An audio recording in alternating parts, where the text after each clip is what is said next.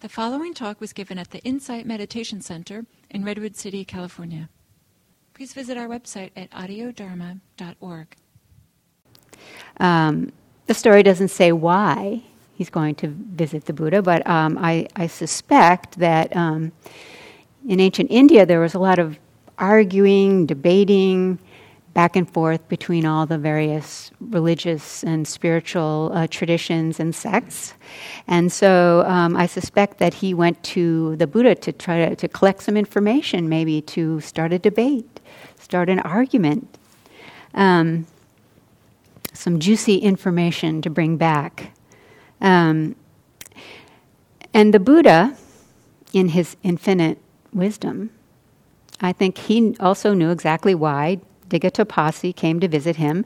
And so he was very gracious and welcoming to Digha, invited him to take a seat.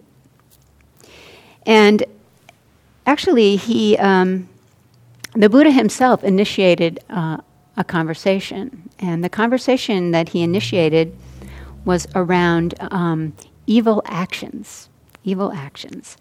And the Buddha questioned Digha as to which of the three types of action, bodily, verbal, or mental, is the most reprehensible.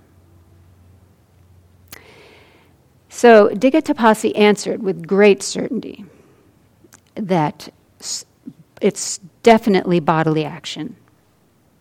Definitely bodily action. And the Buddha said, well, I say mental action. So Digha asked the Buddha to actually repeat that, his opinion on that 3 times, just to make sure. And so then he got up and left and went back to his teacher, Nataputta, and related the conversation. And he got a great deal of praise from his teacher for having given the correct answer. Bodily action. Bodily action is the most reprehensible, according to Nataputta. So in this crowd of people assembled around Nataputta, there was this householder, the householder I named in the quote, named Upali, and he was a long-time disciple of Nataputta and a great supporter of Nataputta with alms. And so Upali, when he heard this, he got really all worked up about it. He really got excited about it, about this disagreement between what his teacher believes to be true and what the Buddha said. And he vowed to everyone there that he was now going to go to the Buddha and refute this position that the Buddha was taking. In fact, Upali was so worked up over all of this that he said, if the Buddha doesn't change his position, quote, in debate, I will drag the recluse Gotama to and drag him fro and drag him round about. So now Digha was there also in the crowd, and he started to feel a little jealous, I think, that maybe this householder might outshine him in the eyes of his master by going to the Buddha and refuting the Buddha's teaching. Or maybe he thought he should be the one who should be praised and not Upali. So he really was cautioning strongly against sending Upali to do this.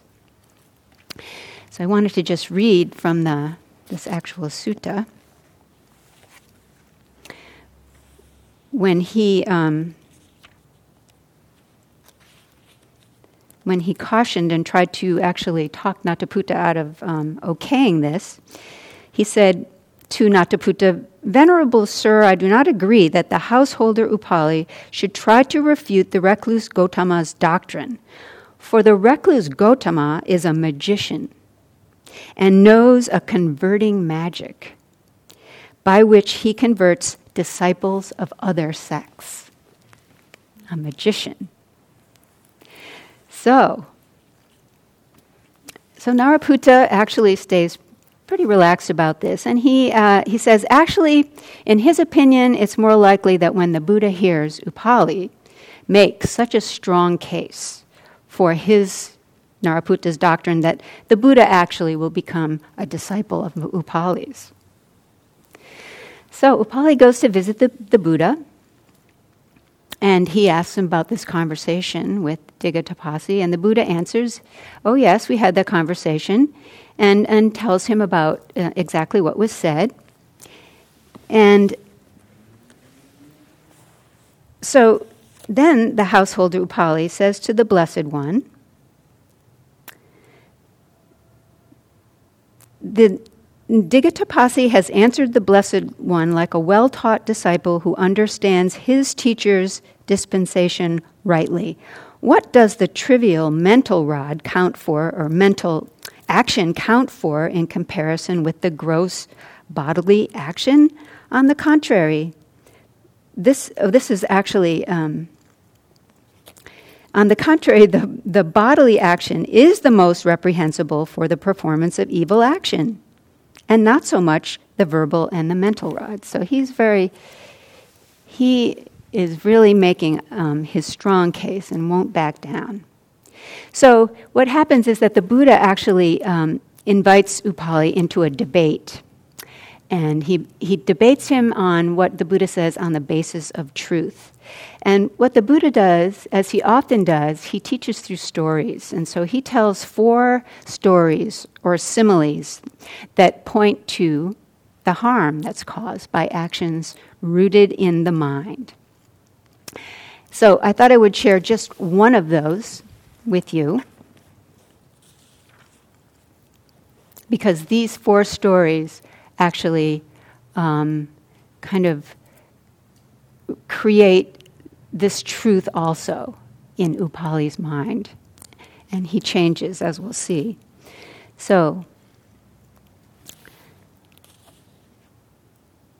what do you think, householder? Suppose some recluse or Brahmin came here possessed of supernormal power and attained to mastery of mind and spoke thus: I will reduce this town of Nalanda to ashes with one mental act of hate. What do you think, householder? Would such a recluse or Brahmin be able to do that? Venerable sir, such a recluse or Brahmin possessed of supernormal power and attained to mastery of mind would be able to reduce 10, 20, 30, 40, even 50 towns to ashes with one mental act of hate. So Upali now is convinced of the truth by the Buddha, that it's actions rooted in the mind that cause the most harm and evil. And so he goes back to Naraputta as his teacher and tells him that he is now taking refuge in the Buddha. And when Upali basically tells the Buddha that that he is now taking refuge in Buddha Dharma Sangha, he is really impressed by the Buddha's response. The Buddha often, when apparently in ancient India, when masters and teachers acquired new disciples, there's a lot of boasting about this, and a lot of bragging that I stole your disciple, or I have this new disciple. But instead, what does the Buddha tell Upali? He tells Upali, I simply encourage you to, quote, to investigate thoroughly. That is our practice, right? So that's all he says, investigate thoroughly. And then Upali is wondering if, maybe perhaps the Buddha is expecting some special gifts now. Apparently this was also a tradition in India. A new disciple would offer gifts to the teacher. But instead, the Buddha actually encourages Upali, who was a long-time follower and supporter of his other master, Naraputta. He really encourages Upali to continue to give alms to Naraputta and to that spiritual community, to continue to support it. So Upali is quite impressed with the Buddha's humility and generosity. And so now that they are student and teacher, the Buddha sits down with Upali to instruct him in the Dharma. And this is what he says.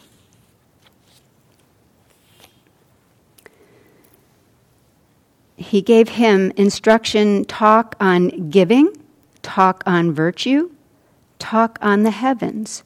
He explained the danger, degradation, and defilement in sensual pleasures and the blessing of renunciation. When he knew that the householder Upali's mind was ready, receptive, free from hindrances, elated and confident, he expounded to him the teachings special to the Buddhas, suffering, its origin, its cessation, and the path. Just as a clean cloth with all marks removed would take dye evenly, so too while the householder Upali sat there, the spotless, immaculate vision of the Dharma arose in him. All that is subject to arising is subject to cessation. So Upali's soft mind absorbed the Dharma. So one practice that helps me to stay soft around my experiences in life is the practice of gratitude. So I thought I would end with a poem on gratitude. Praise be this morning for sleeping late, the sandy sheets, the ocean air, the midnight storm that blew its waters in. Praise be the morning swim mid-tide, the clear sands underneath our feet, the dogs who leap into the waves, their fur sticky with salt, the ball we throw again and again. Praise be the green tea with honey, the bread we dip in finest olive oil, the eggs we fry. Praise be the reeds, gold and pink in the summer light, the sand between our toes, our swimsuits flapping in the breeze.